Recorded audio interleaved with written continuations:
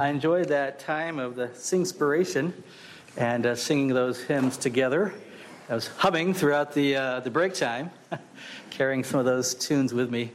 And thank you again for Salem Bible Church invitation and for Pastor Delaney and the invitation to come. I was going to mention to George that in my advanced ethics class that I have a handout he has about the Sermon on the Mount and its application today, in which he talks about, as he kind of implied here during his last session, about growing up in church and hearing a lot about the Sermon on the Mount, but not hearing a clear presentation of the gospel, and actually use that as a handout in class. And so thank you for your work and your written work and how that is taken over to Iowa digitally across the web.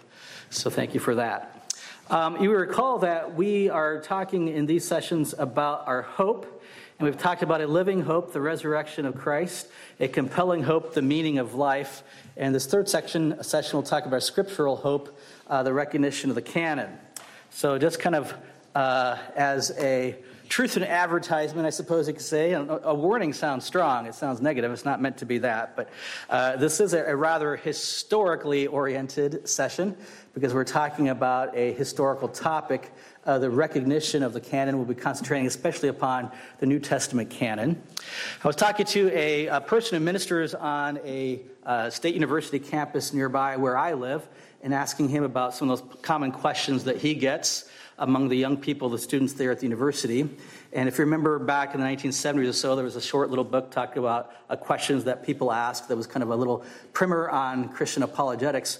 And he was saying the two most common questions he gets today are not listed at all in that 1970s book, which, to be fair, is somewhat dated, of course. It's about half century old.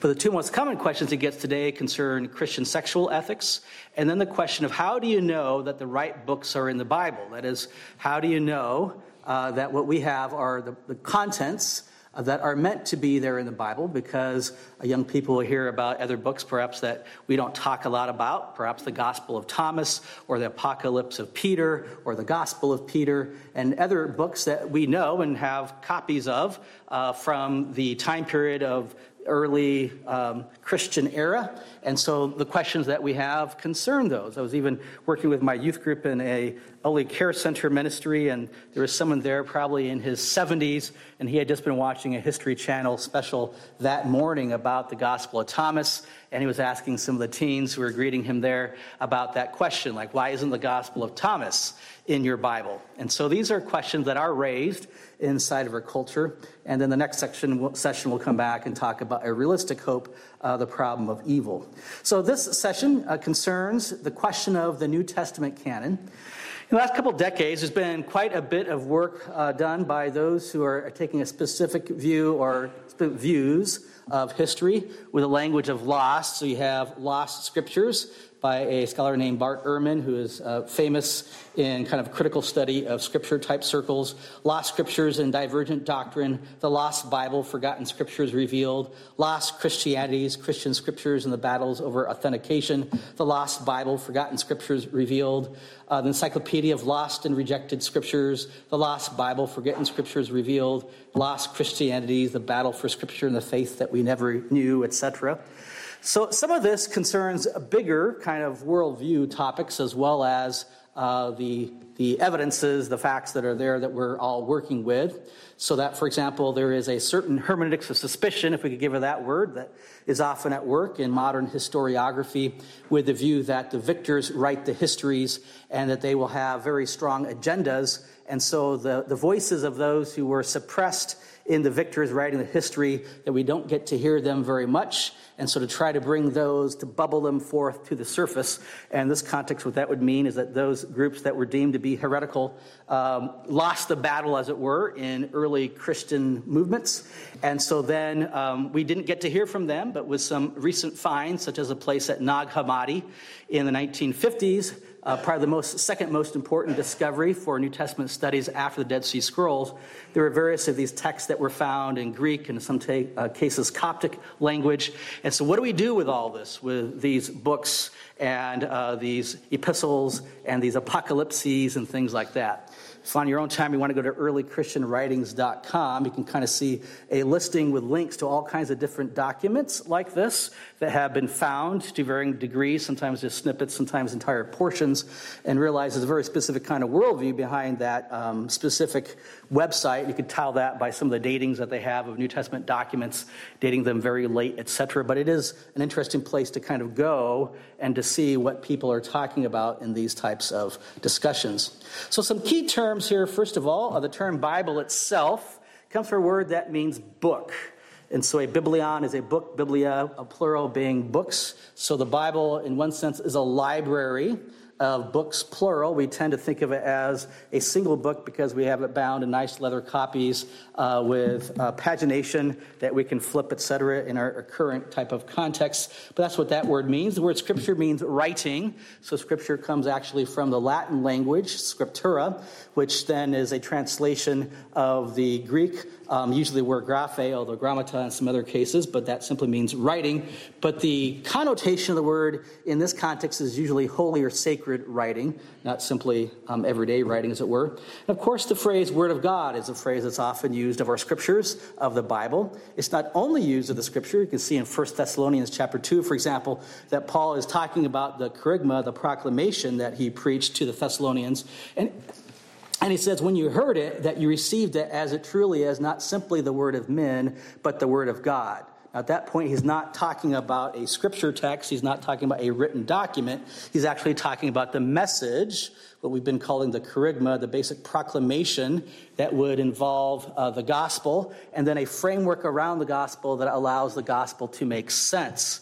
By that I mean, for example, last session, we heard about how Paul preaching and teaching in Acts 17 at Athens. It's interesting when he's at a pagan context such as Athens, how he backs up and he talks about there is one God, monotheism, and he's the creator God, that you're responsible to him. And he uses the bridge of the altar to the unknown God that he's seen in town as he's coming in. And so he has that kind of charismatic framework around the gospel itself to help the gospel make sense. I mean, its most basic form, the gospel isn't good news, for example, without the bad news of us being sinners, for example, and being accountable to God. And in Acts, in the Jewish context, you can see this in Acts 2, Acts 10, Peter and Paul would just jump into facets of Jesus Christ and his death and his resurrection. But in pagan context, they'll take a step backward to give all of that context because those pagans don't yet believe in the one God who is the creator God of the universe. And so sometimes the phrase word of God is used of that message. The word testament is another Latin word. We think of it perhaps with a different connotation than it first meant. We think of last will and testament, like the very last thing that someone says or last document that they leave. But originally in this time period is actually a parallel in the Latin of the Greek word for the idea of covenant. And then the word canon comes from a Semitic languages, and it means a measuring rod and therefore a standard. And so we use it kind of two different ways today in these studies because we use it of books that were recognized as meeting a standard, as it were. So depending on how people discuss these tests or criteria of canonicity, and by that I mean simply being recognized, that it's not making them Scripture, not making them a canon, but recognizing them as such. But also the Scripture itself, of course, is our rule of faith. It is the standard, but by which we measure doctrine today. So those are just some basic terms. I just threw up a picture of a canon there, but do realize that word canon has two N's in the middle, C-A-N-N-O-N. That's the heavy artillery. C-A-N-O-N is this idea of a measuring rod, but then the accepted collection of Scripture.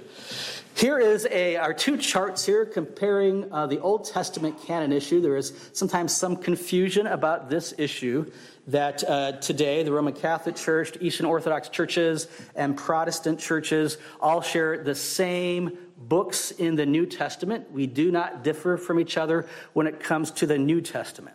Where we differ from each other is in the Old Testament. And so in the Old Testament, the Eastern Orthodox churches and the Roman Catholic Church have what we would call the Apocrypha. These would be extra books that are not found in our Scripture. They would call them Deuterocanon. And the Protestant books actually match up exactly with the Jewish Old Testament books. Of course, the Jews would not call it the Old Testament since they don't have a New Testament. They would simply call it the Bible, a scripture to them. But on the left-hand side in the gray, black, and white there, you can see how that maps itself out. The very far left-hand column is the Jewish Bible, and the second column there is the Protestant Bible. And the difference might be that we have the same content, but we have different number of books. And you can say, how would that be the case if we have the same content but different number of books? And so what happens is in the Jewish canon, they have various combinations, and so they take books that we would separate, they put them together. So 1st and 2nd Kings would be the book of Kings. 1st and 2nd Samuel would be the book of Samuel. And then the biggest one would be the minor prophets, which they would simply call the 12. And then we break out by Hosea, Joel, Amos, Obadiah, Jonah, Micah, Nahum, Habakkuk, Zephaniah, Haggai, Zechariah, Malachi. But they would simply call those the 12, and therefore it's one book. And by such combinations, they end up with 24 books in what we would call the Old Testament. Josephus, who's living around the year 90, a couple decades after Christ, over half a century after Christ, he talks about 22 books in the Old Testament rather than 24. And so how do you get down to 22? Well, you do two more combinations. You combine, in this case, Ruth with Judges, and you combine Lamentations with Jeremiah. And now you've moved from 24 down to 22 books. And you can say, well, why do they want 22 books? It's a really handy reason. It's because the Hebrew alphabet has 22 letters. And so if you combine it down to 22 books, you have one letter of the Hebrew alphabet for every letter, for every book of the Old Testament. So the comparison then on the right-hand side in the different colors with the teal and the burgundy and with the blue would show, even by length of parallel columns there, how the Roman Catholic canon and Orthodox canons are longer than the Protestant canon and the Hebrew Bible, which are the same in content. Very briefly, there is one account in the 2nd century of a pastor from up in modern-day central western Turkey, Mileto Sardis, and there was some discussion in his area about what book should we accept of what we would now call the Old Testament. And he said, I'm going to actually solve this riddle by just going directly down to Palestine, down to Israel, and talking to them. And so Eusebius, a church historian, talks about this episode. Mileto goes down there, and he gets the list that would be like our list, like the Protestant list, and like the Jewish list, because he goes down to the Jewish headquarters, as it were, down to Israel, and he gets that list from them. Well, that moves us, after that very brief introduction to the Old Testament canon issue, to the New Testament books. And thinking through the bodies of books that we have there, of course, we have the Gospels. And what's the word gospel mean? Good news. Now, we've talked about Gospels. I just myself said Gospels. That language is not a very exact language in some ways, frankly. If you were to talk about Gospels, as we do today, in the 2nd century, that would be almost like anathema. Because there's only one gospel, and Paul is very clear about that. If anyone preaches another gospel, let him be anathema. There is only one. Strictly speaking, the titles in the Greek are the gospel according to Mark. Kata Markon, Evangelion Kata Markon. The gospel according to Matthew. Evangelion Kata Mattheon. It's the one gospel told 4 different ways, but there's only one gospel. Through transition of language over time, we talk loosely about having 4 gospels with a plural noun, but strictly speaking, there's only one good news, which is the account of Jesus Christ, his person, and his work for us.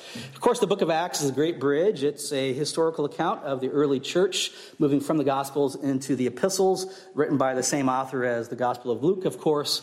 And to be clear here, too, it's a selective history. It doesn't tell us everything all the apostles did. It doesn't talk about Thaddeus, and it doesn't talk about Bartholomew and James the Lesser, etc. It really concentrates upon 2 apostles, particularly Peter and Paul, because by doing so, it shows how the missionary endeavors of Peter to the circumcised was paralleled by Paul to the uncircumcised, and therefore the Gospels for Jew and for Gentile. And then we come to the epistles, and epistles are not female apostles. The epistles, that's simply a word that means letters. So these were letters that were sent by authors such as Paul, so you have the Pauline epistles, and then you have other non-Pauline epistles such as James and Jude, etc. And then the book of Revelation, which in the book of Revelation, chapter 1, it talks about it being an apocalypsis, an apocalypse, so a revealing of hidden things, and it talks about being a book of prophecy in chapter 1, verse 4 as well. And just to kind of go back to the Acts and Gospel issue, it shouldn't surprise you, by the way, that Acts is selective in its history. It doesn't tell you everything all the apostles did, because the same thing is true of the Gospels. They don't tell us everything Jesus did. In fact, the Gospel of John directly says that. It says, if it were to tell us everything that Jesus said and did, the whole world could not contain it. And so you have two uses of the word history in that case. You have the sense of history, what really happened, and then you have the use of the word history about a retelling of what happened. And a retelling of what happened could be completely accurate, completely factual, but not be the entirety of what happened. Because in one sense, every written history is selective. If you were to write a history of the United States, and it would be something you could buy at a bookstore and put in your car and take home, it has to by nature be selective. It can't tell you everything that's ever happened in the history of the United States, every event. Well, in the early church, they began to have historical collections, and most scholars think the two earliest collections would have been the Pauline epistles, so gathering Paul's epistles into one location, and then the fourfold gospel, that is gathering together Matthew, Mark, Luke, and John. And in the 2nd century, we have this amazing shift in information studies. We're moving away from a scroll to what's called a codex. Now, perhaps you don't use the word codex a lot, but the word codex simply means a book format. So, for example, strictly speaking, this is a codex. It's bound on one end, and then I can flip the leaves of this because it makes it really rapid in transferring from one location to another. In fact, some non-biblical scholars believe that we owe the existence of the codex to early Christians of the 2nd century. They were some of the very first scribal workers who were beginning to think in terms of a book-like format rather than a scroll. If you can imagine, I was talking in the break after the first session, someone was commenting on my rapid fire moving from scripture text to scripture text. If you can imagine doing that with a scroll, so yeah, one location inside the scroll, like you're in Matthew chapter 10, let's turn in our Bibles to Luke chapter 7, and you'd be going and going and going and finally getting over to Luke. So when you begin to bind the fourfold gospel into one location, into a codex, that's wonderful. But codices in the 2nd century were rather hefty. They don't have like India-style paper, the thin paper we'd have today. And so they couldn't contain the entire New Testament in one book. We also have questions about literacy in the early church. In general, historians, there's large debates about this, but historians would argue that in the Roman Empire, probably 85% of people were illiterate. They could not read fully on their own. They weren't readers and writers. Estimates would say that in a Jewish context, there was higher literacy rates than overall Roman Empire because they were people of the book, and so they want to learn how to read that. But most early Christians don't have personal copies of the Bible. They don't have a copy at home. A, because many of them can't read. B, because it's very, very expensive to own a personal copy of Scripture. It would represent months and months of scribal work done by hand. We take for granted the blessing of mass production and printing that we have today. And so many, the vast majority probably of early Christians don't have personal copies of the Scripture. But they're beginning to put these together in historical collections. Some have claimed that the Council of Nicaea is the one that gives us the Bible. In fact, it's kind of dated now. Probably about 20 years ago, there was this famous novel, Dan Brown, The Da Vinci Code. Anybody remember that kind of episode that happened about 2 decades ago? And in that book, Dan Brown claims that the Council of Nicaea is the one who decided the Scripture canon, that the Council of Nicaea had an argument about what was supposed to be in the Bible.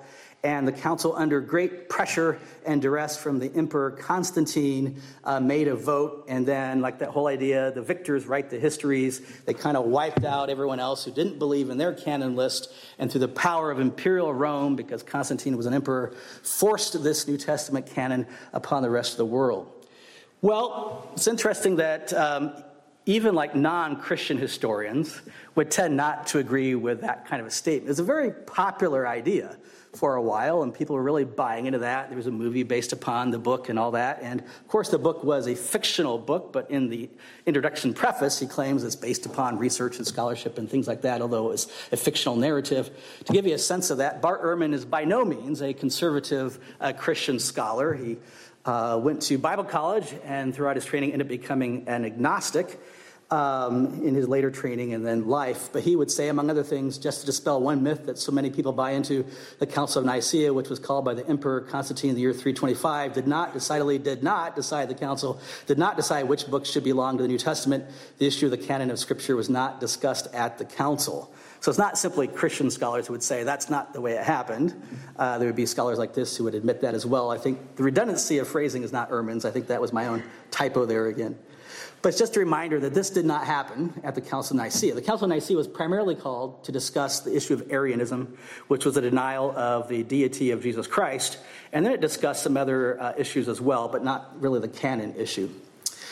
So the Synod of Hippo would be later in that century, the 4th century, the year 393, and it gives a list of the Gospels, 4 books, Acts of the Apostles, 1 book, Epistles of Paul, 14, including Hebrews then in that list, Epistle of Peter, 2, Epistles of John the Apostle, 3, Epistles of James the Apostle, 1, Jude the Apostle, Revelation of John, 1. And so this is an early council that has a list that would be like our New Testament list. Just a few years later, nearby, Hippo is a small town in North Africa. Carthage is a large city in North Africa.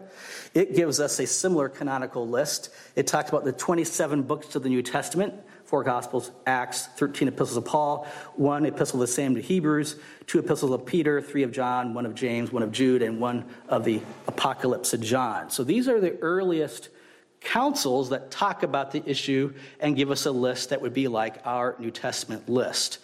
To back up for a moment, what we have to remember is that like when Paul writes, let's say, the book of Philippians.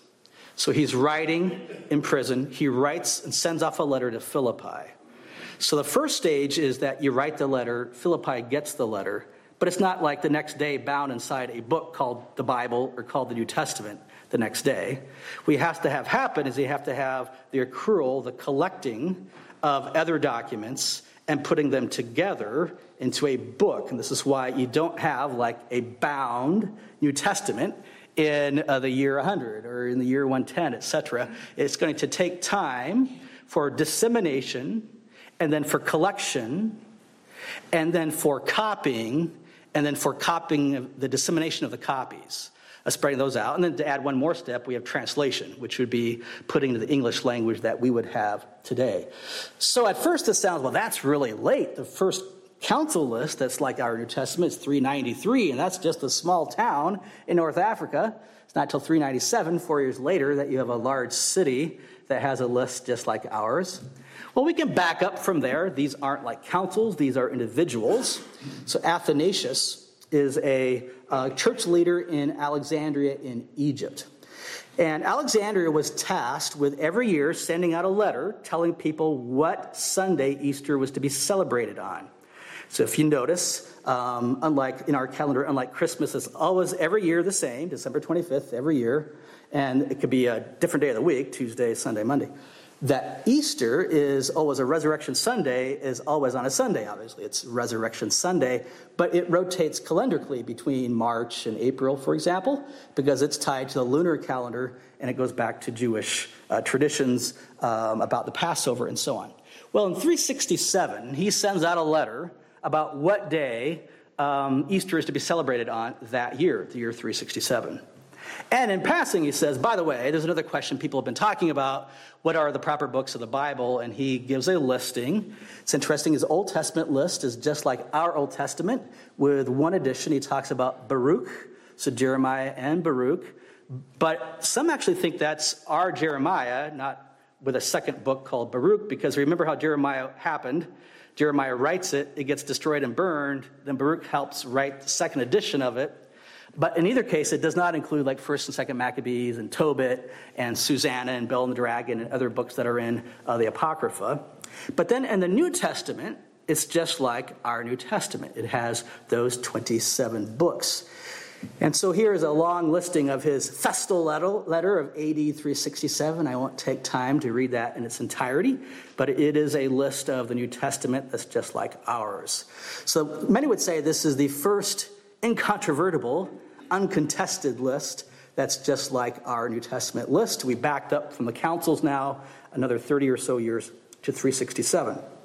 If you go back a little bit earlier, you come to Origen, who suffered some physical ailments from persecution, 250s, the Decian persecution.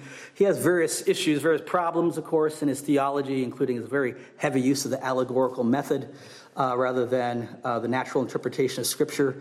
But in one of his homilies, a homily on Joshua 7:1, he talks about comparing Joshua the son of Nun, which is, the word Joshua is related to the word actually Jesus. Jehoshua and Jesus are related. You see this in Hebrews chapter 4. If Joshua had given us rest, meaning the Old Testament Joshua, we wouldn't need Jesus to give us the true rest in Hebrews chapter 4.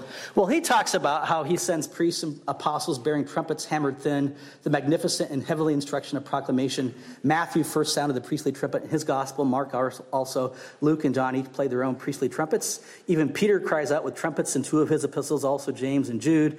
In addition, John also sounds the trumpet through his epistles. And some Latin manuscripts have "and Revelation." There, I put that in brackets and italics to show some manuscripts have it, some don't. And Luke, as he describes the Acts of the Apostles, and now that last one comes, the one who I said, I think God displays us apostles last, and in 14 of his epistles, that's Pauline epistles, thundering with trumpets. Now, there's debate about this. That's why I said Athanasius is the first uncontested, incontrovertible list. This one is contested, partly because we only have it in Latin, but Origen wrote in Greek. And so then the question is, did the Latin translator add to the Greek and give his own canon list later, decades later? And secondly, manuscripts differ. Some have Revelation, some don't. Well, for the sake of argument, let's say that Revelation was not originally in the 250s list.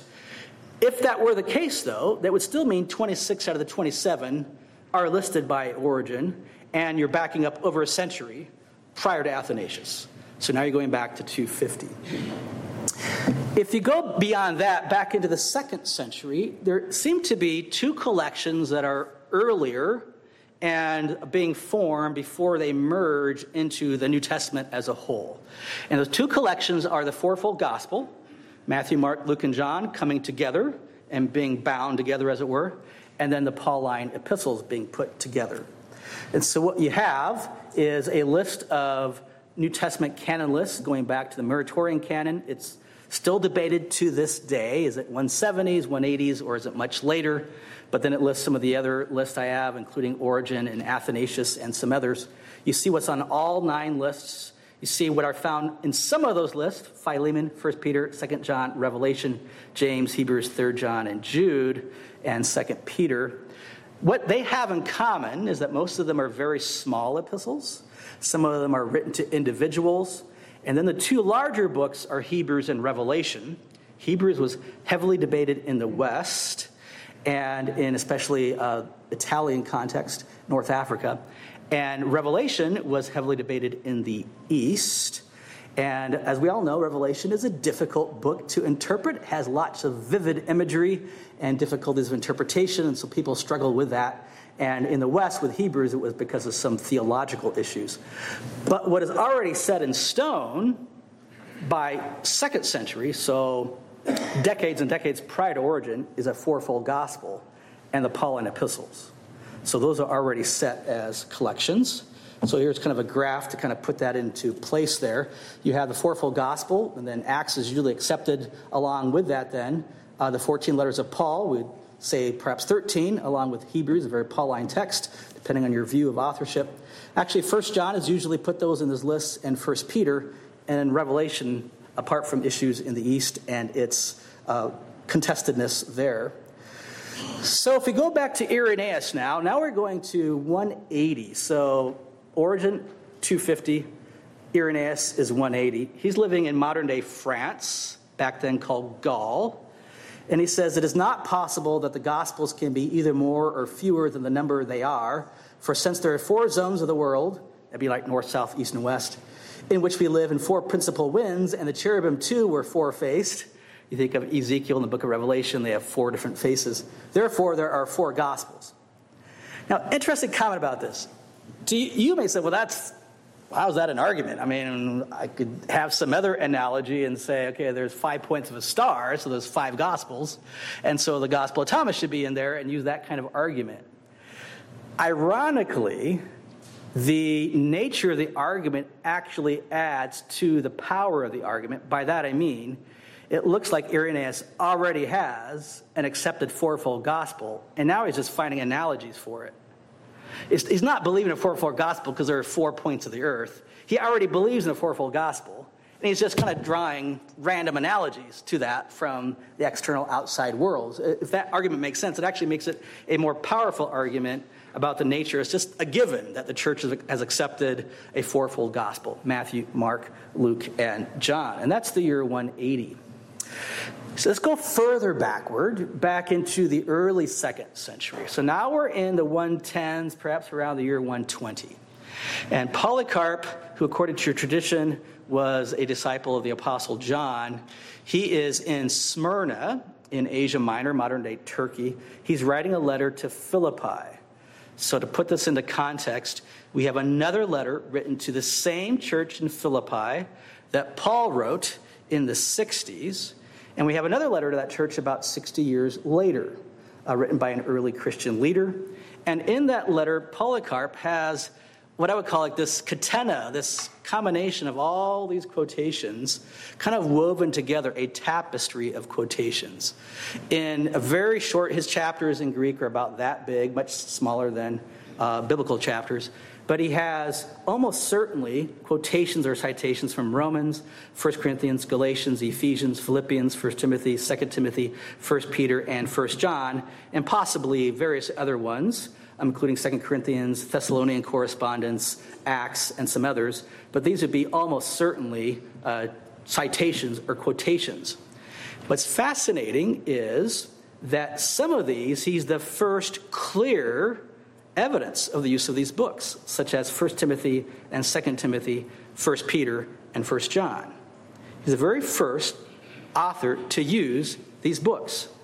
Now, there are liberal critical scholars who think that the pastoral epistles are written around the year 150. So they're non-Pauline, they're not written by Paul, they're written in the middle of the 2nd century. This is why this evidence is so important. Because if Polycarp is quoting a document in 120, it has to be there. There has to be a document to quote. And it's not waiting till 150 for its existence, but it's already there, and he's quoting from that. So he has quotations from the pastoral epistles. That means 1st, 2nd Timothy, and Titus. For example, the love of money is the root of all evil. It's a famous verse, and he quotes that verse among some other verses. So now we've kind of taken our trail, our journey backward, all the way back from the 4th century through the 3rd century, late 2nd century, back into the early 2nd century. Well, what are some attributes in recognizing the New Testament canon? In other words, as people are making these lists, and as pastoral figures are saying, yes, canon, that's Scripture, that comes from God, do they ever give us a sense of what's making them think that way? And the answer is yes. We have some texts that they talk about these things. First of all, is it apostolic? By that, it doesn't have to be written by an apostle per se. It could be written by an apostle's companion, a co-worker of an apostle. So you think of Luke, he's not an apostle, but he hangs out with Paul. And you think of Mark, who hangs out with Paul and with Peter. And you could add to that list James and Jude, for example. But is it apostolic? And really at the core of that is actually Jesus Christ himself, because he handpicked, as it were, the apostles, right? And like the book of Ephesians, Colossians talk about the apostles are the foundation of the church that God builds upon, and builds the church upon them, not because they're special people, but because they are witnesses to the risen Christ that have been chosen by Christ himself to have seen the risen Christ. And so, for example, in the Muratorian canon, they're arguing about the shepherd of Hermas. Is that in or is it out? And it says, but Hermas wrote the shepherd very recently in our times in the city of Rome, while Bishop Pius, his brother, was occupying the chair of the church of the city of Rome, and therefore it ought indeed to be read, but it cannot be read publicly to the people in church, either among the prophets whose number is complete or among the apostles, for it is after their time. In other words, this cannot be apostolic because we know when it was written. It was written more recently in our time, and that's far beyond the apostolic time. So historically, it cannot be written by an apostle or an apostle's companion, so it cannot be considered canonical or Scripture. The second issue is the text orthodox? Now, I put that in quotes because, in a sense, this is anachronistic. The word orthodox, it means literally right glory, giving right glory to God, right worship. But that's a 4th century word. But the concept of a right teaching is already found earlier in Christianity. Of course, Paul himself says, whoever does not walk by this rule, he says, don't work with them, don't fellowship with them in Galatians chapter 6. And so they have this sense of a rule by which they're measuring things. And in the 2nd century, something that we would not do today, but it makes sense in their context. If they have something like, let's say, the Gospel of Peter that claims to be written by Peter, so in that sense it claims to be apostolic, but is it? And so they have a sense, well, does it match up with Peter's teaching? How do you know that? You go to churches where Peter, we know where he was, compare the teaching that they received, and compare it then with that book, and in fact it does not match up. So here's a quotation of Serapion of Antioch, who at first was allowing the Gospel of Peter to be read in church, which is elevating it in its authority. But then as he looks at the Gospel of Peter, that book, he's like, no, I recognize that there are really odd teachings in there that don't match up. So as an example, in the Gospel of Peter, so it's purported to be written by Peter, but not written by the Apostle Peter, Jesus, as he's hanging on the cross, he actually laughs at the Roman soldiers who are putting him on the cross and crucifying him. So in a sense, its mind is probably, well, this is like an amazing Jesus. He doesn't feel pain. So this is wonderful. He's just amazing Jesus. But actually, it's terrible teaching. Because if Jesus isn't suffering pain, it's going to mess up your Christology, that is, your belief in Jesus Christ, because he's not fully human. He does not succumb to human pain, which is the problem. There's a heresy called Docetism, which is what I call Casper the Friendly Ghost Christology. He only appeared to be human, but he really wasn't human. And so as they're stabbing him and whipping him, it's like, ha, ha, ha, ha, he's laughing. I don't feel pain. But it's terrible Christology. But it also destroys what other doctrine? Not only Christology, soteriology. Why? Because he can't suffer in our place as our substitute if he's not really suffering. So it's not orthodox. It's not apostolic teaching. Also, is it consistent? So does it match up with the received teaching that they had? And so here I won't take time to read these. This is a book called The Treatise on the Resurrection. It's been found among these types of documents, the types found at Nag Hammadi. And in its teaching, there is no physical resurrection in the future. We are only awaiting a spiritual resurrection, but the body will not be resurrected by God. But that's not consistent with the Jewish and Christian belief of a bodily, physical resurrection. And so that would not be considered to be canonical. Is it reliable? Here we have a fascinating case study of Tertullian. His writing around the year 200. He's our first theologian that is giving us writings in the Latin language. So our first extant just means available, Latin theologian, apart from Greek theologians. And in a book, he is discussing another book called the Acts of Paul and Thecla. So this is an example. There are Acts of John that we have copies of. There are Acts of Paul and Thecla in this case, the Acts of Thomas. And as a side note, what we do as churches often is we're sending 18 and 19-year-olds off to state university situations, and they don't even know about these documents, and they go there, and they hear about them, and they feel lied to. They're like, my pastor never talked about these documents. My Sunday school teacher never talked about these documents, and I feel lied to. We'd probably be better off preparing them for life and what they will face in secular contexts by acknowledging we are aware of these documents, and we have reasons for what we believe about these things. They're not going to surprise them the way that would often happen today in such contexts. Well, Tertullian is talking about this document, and he says, but if certain acts of Paul, which are falsely so named, in other words, not really by Paul, claim the example of Thecla for allowing women to teach and to baptize. So in this document, women are teaching and then baptizing. Let men know that in age the presbyter compiled that document, the Acts of Paul, thinking to add of his own to Paul's reputation, was found out, and though he professed he had done it for love of Paul, was deposed from his position. What's he saying? Although this leader, in his own mind, thought he had a positive, good motivation for fabricating the Acts of Paul and making it sound like it really came from Paul, when it came out, and when the truth came out, he lost his pastoral position. They didn't look on that kindly. Like, no, you don't do that. You don't write books in the name of Paul. And of course, we know this is already happening. If you read 2 Thessalonians, Paul says, there are some letters that have gone out as if I had written them. They've gone out with my name on it, but I didn't really write it. This was an issue already in the mid-first century already of such things happening.